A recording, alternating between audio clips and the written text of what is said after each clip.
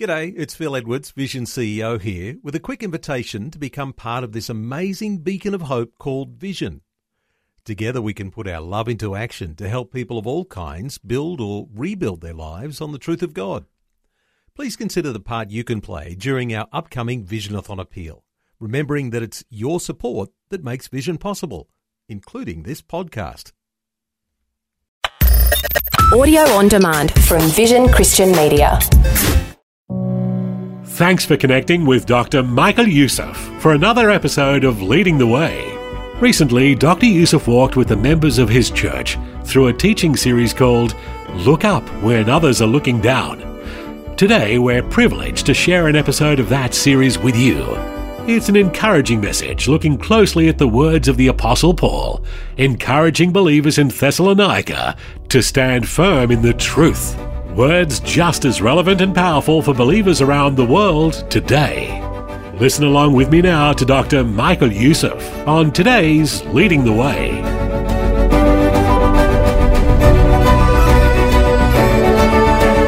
In the last message, we saw how false teachers came into the church of Thessalonica. Immediately after Paul left, these false teachers came into the church of Thessalonica to destabilize the church. He wanted to shake them up. The devil always wanted to destabilize the church of Jesus. Always. And so after condemning this false teaching, after correcting this troubling falsehood, after exposing the wickedness of these false teachers, the Apostle Paul immediately goes on to emphasize the absolute necessity of having biblical stability. Biblical what? Stability. Question. How can we have stability in these turbulent times that we're living in? The first thing the Apostle Paul does here is that he assures them of his prayer for them. And don't underestimate that. Don't underestimate praying for one another. He is praying specifically for their spiritual stability. He is praying for them to take a stand, to take a firm stand on biblical teaching. Now, beloved, in times of lawlessness, anarchy, terror, and unrestrained evil, believers will need God's supernatural strength more than ever. They need God-given stability in order to stand firm and look up. So look at verse 13 with me, please. We ought always to thank God for you, brothers and sisters, loved of the Lord. Now don't miss this, okay? Why ought he pray to God for them? Because they're very nice people. Because they are tolerant and affirming of alternate lifestyles. Because they are fitting very well with their pagan neighbors. Because they have mastered the art of compromise. Go along to get along. No. He prayed for them because God, from the very beginning, chose them and saved them through the sanctifying work of the Spirit through believing the truth. Are you with me? Make no mistake about it. The world is going to applaud any and everyone who is going to compromise. Any and everyone who compromises their faith just a little bit. Everyone who waters down the gospel so it can be palatable for the non-believers. But Jesus will reward you if you hold fast in the truth of the gospel. God will protect you through the storms. God will guide you through the turbulence times of persecution. God will steady you and stabilize you during the time of testing. God will be your fortress. God will be your strong tower when the man of lawlessness is revealed. In this passage, you read how Paul is making a contrast between the redeemed and the unredeemed. The redeemed and the unredeemed. The unredeemed are those who love sin and they hate the truth. And they're going to be the ones who are going to immediately be following the Antichrist when he shows his ugly head.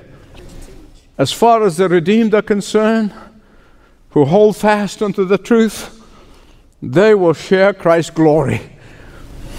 Question: when did God choose you? When did God call you? Was it the first time you realized that you're a sinner? No. He called you. Are you ready for this? Are you ready for this? Before the foundation of the world. Amen. He looked down through history and he saw you before history began. In Ephesians 1:4 it tells us that for he chose us in him before the creation of the world to be holy and blameless in his sight. And all of God's people say, thank you, Lord. Thank you, Lord. Now, just think about this for a long time. And I meditate on this on a regular basis, because I'm telling you, nothing going to pull you out of whatever circumstances you're in and lift you up to the portals of heaven like realizing that he loved you, he knew you, and he called you before history began. Let me ask you this. Why would I want to offend or disappoint such divine, eternal love? How can I even contemplate that? Beloved, Christianity is not a faith of regulations. Here's do this, don't do this, do this, don't do this. No. Our faith is built on love. Loving the one who loved us first. Why do we hate sin? Because we love Jesus. Why do we hate evil? Because we love God's church. Why we hate lying is because we love the truth. Why do we hate deception? Is because we love people. But above all, we love him who loved us before all of the creation began. Don't ever forget, God's grace toward you is a reflection of who he is.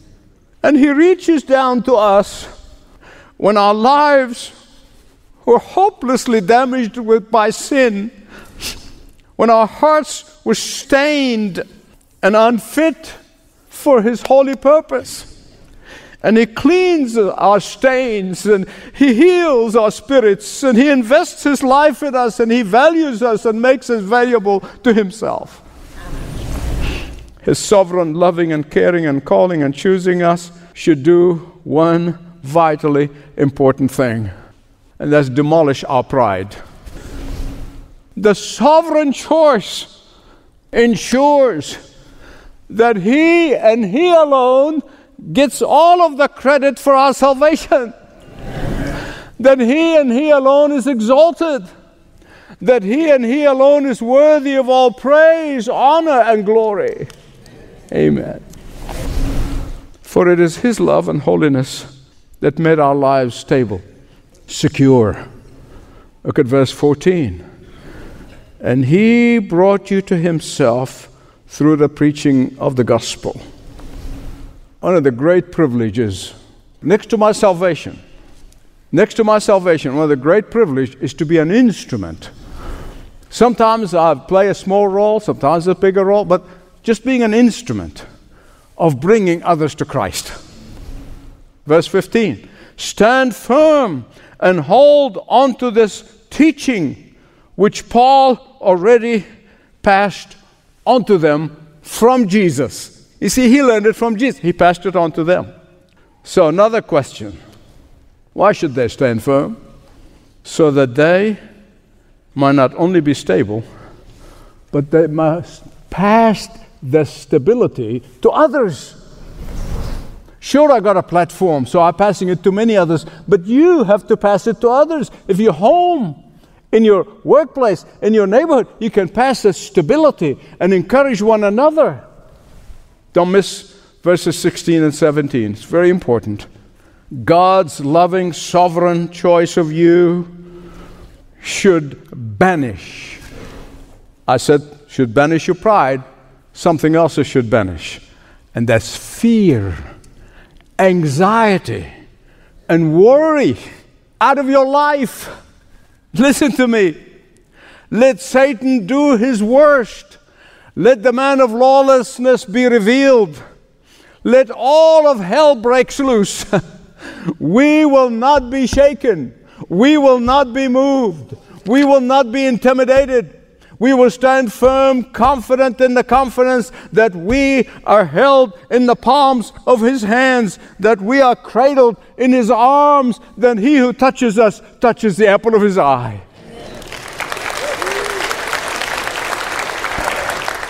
Now, beloved, listen to me. There is no stability or security in our circumstances. There is no stability or security in politics and politicians. There is no stability or security in the economy. There is no stability or security in people. But our true security and stability found only in God's sovereign choice. Today, so many of these motivational preachers, bless their hearts, for that's all they are. Because of their empty affirmation. It's empty. If you believe in yourself, you can do it. If you dream it, you can achieve it. If life hands you lemon, make lemonade. Huh? You know what the problem with these slogans? The focus is you.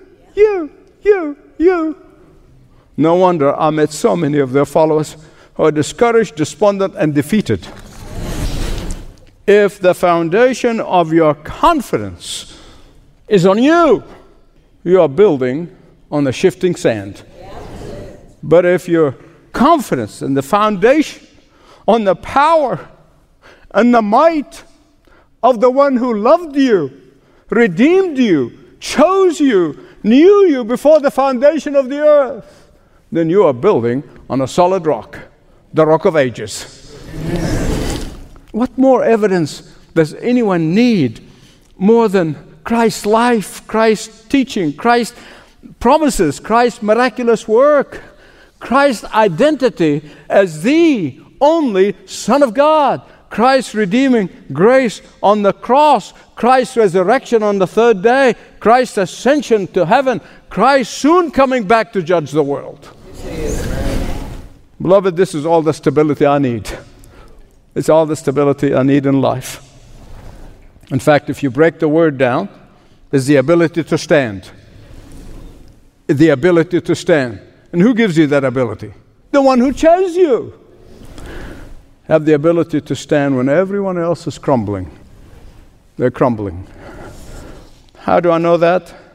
How do I do that? Chapter 3, verses 1 to 5. By having, this is a summary, a two-way conversation, constantly, two-way communication with my Redeemer. A summary of those 5 verses of chapter 3 is, pray for me as I pray for you. One of the things that moves me deeply, so deeply that I can't even express it, is when I'm traveling different parts of the world, inevitably somebody will come out and say, you know, some time ago, God laid you on my heart to pray for you and your ministry and your family every single day. I cannot verbalize to you the impact of those words of encouragement to me. Paul, listen to me, he was experienced missionary. He was experienced evangelist. He was experienced preacher. He was experienced strategist. And yet, he saw in his true effectiveness for Christ was not rooted in any human trait, ability, or cleverness. He saw his true effectiveness for Christ as a result of a total confidence in the power of Jesus who lived in him and in the prayers of the saints. Beloved, there's nothing wrong with praying and asking God for things. Nothing wrong. I hope you don't misunderstand me. There's nothing wrong with saying, Lord, I'm facing a crisis and I need you. There's nothing wrong with saying, Lord, our loved ones need your help. There's nothing wrong with saying my business needs your direction. Nothing wrong with that. Are you with me? Yes. But if this is the sum total of your prayer in your prayer life, you have stunted your spiritual growth. You may be 7 foot tall, but you've stunted your spiritual growth. And that's why Jesus gives us the priority for praying. In Matthew 6:33, he says, here's how you should pray. This is how your priority in prayer should be. Seek first what? Your needs, your desires, your wish list, your dreams? No. Seek first the kingdom, His kingdom, and His righteousness. And all of these things, what are these things? Your needs, my needs. They're going to be met. They're going to be provided even before you ask, because He already knows them. Your needs, your dreams, and your desires will be met before you even realize that you need these things. When your focus is His kingdom, is His righteousness, is His glory, and the honor of His name. Believe it or not, Satan knows that this type of prayer is your secret to power. Power with God. And that is why he does all he can to stop you, to hinder you from praying as Jesus asked us to pray. Satan knows that this type of intimacy with God is your secret to victory, and that is why he does everything to disrupt your time of intimacy with God. Chapter 3, verses 2 and 3, Paul asks the believers in Thessalonica to pray for him. To do what? So that he may be healthy, wealthy, and happy? No. The Word of God be preached without hindrance. He said, pray that we may be delivered from wickedness and evil people, for not everyone has faith. But the Lord is faithful, and He will strengthen you and protect you from the evil one. Now, beloved, Paul was not necessarily asking for his own safety, for his own protection, because he knew he's safe as long as God wants him here. But for the gospel advancement, for the advancement of the gospel. Verse 3, again, God is faithful, and He will strengthen you and protect you from the evil one. Of course, all his lies, He will. He will protect you. Verse 4, we are confident of this. Of what? In God's promises. We are confident in God's promise. And that's why we rejoice in the faithfulness of God to keep us steady, to stabilize us when the waves are too high.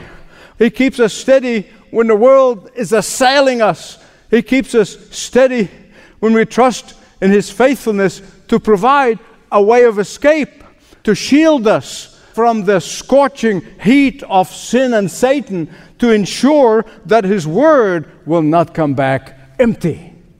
He is faithful, and He'll keep us from stumbling. I want to conclude by telling you a true historic story. It's about a great man of God, who lived in the late 1700s, early 1800s. No, he was not a preacher. He was not a theologian. He was not an evangelist. He was not a Bible teacher. He was not a pastor. He was not a church at all. Are you ready for this? He was a politician. He's a politician, a member of the British Parliament.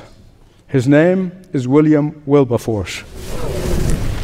He lived between 1759 and 1833. Just keep that date in mind. 1759, 1833. Many people know him as the man who single-handedly ended up the horror of slave trading in the British Empire. But most people do not know how many years he persevered in his God-honoring endeavor. One day, he was so discouraged, so deflated, so defeated, and he was ready to give up. And then that morning he opened his Bible. Then a piece of paper falls on the ground. So he picks it up and he starts reading it. And it was a letter that was written decades early by evangelist John Wesley to William. Think about this. When it arrived, he had read it, but he forgot about it and put it in his Bible until that day when he was about to give up. It falls down, he picks it up, And these were the very last words that John Wesley ever wrote longhand. The very last words.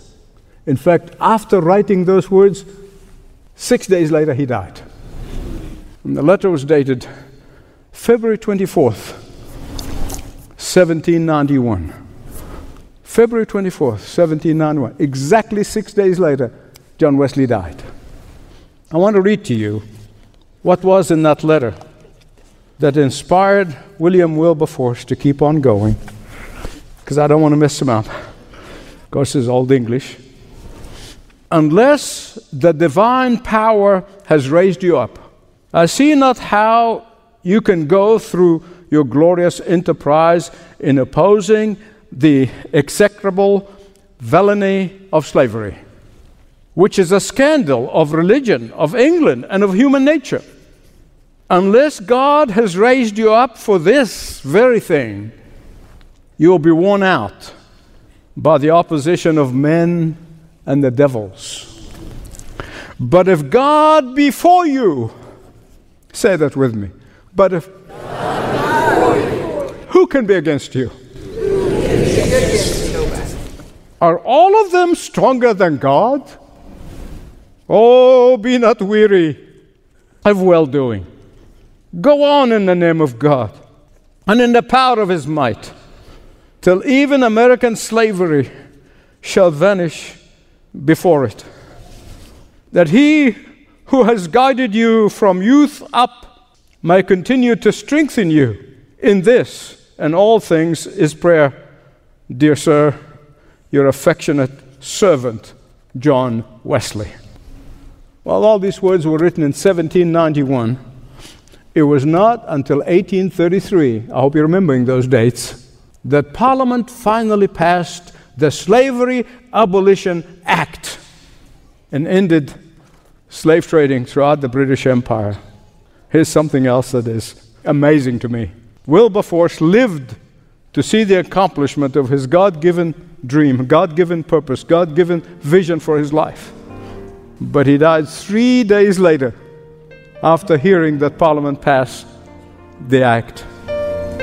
Get this, when he started, to the time of that act passed Parliament, it was 46 years before he accomplished God's purpose in his life. Think with me about these words of John Wesley that inspired and motivated Wilberforce to keep on standing firm. These are important words for your life and for my life. If God be with you, who can be against you? Let's say that together. If God be with you, who can be against you? Dr. Michael Youssef, with words of challenge and encouragement from Paul the Apostle, on this episode of Leading the Way. Dig into more biblical messages on multiple topics at ltw.org. You can also use the Leading the Way app or subscribe to one of several uplifting podcasts. Details also available on that same website, ltw.org. Well, that music is the cue that time is waning for this episode. But please make it a point to listen again next time for more Leading the Way.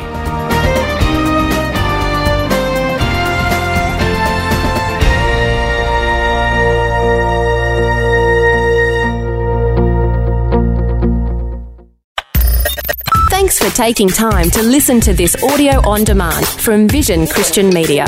To find out more about us, go to vision.org.au.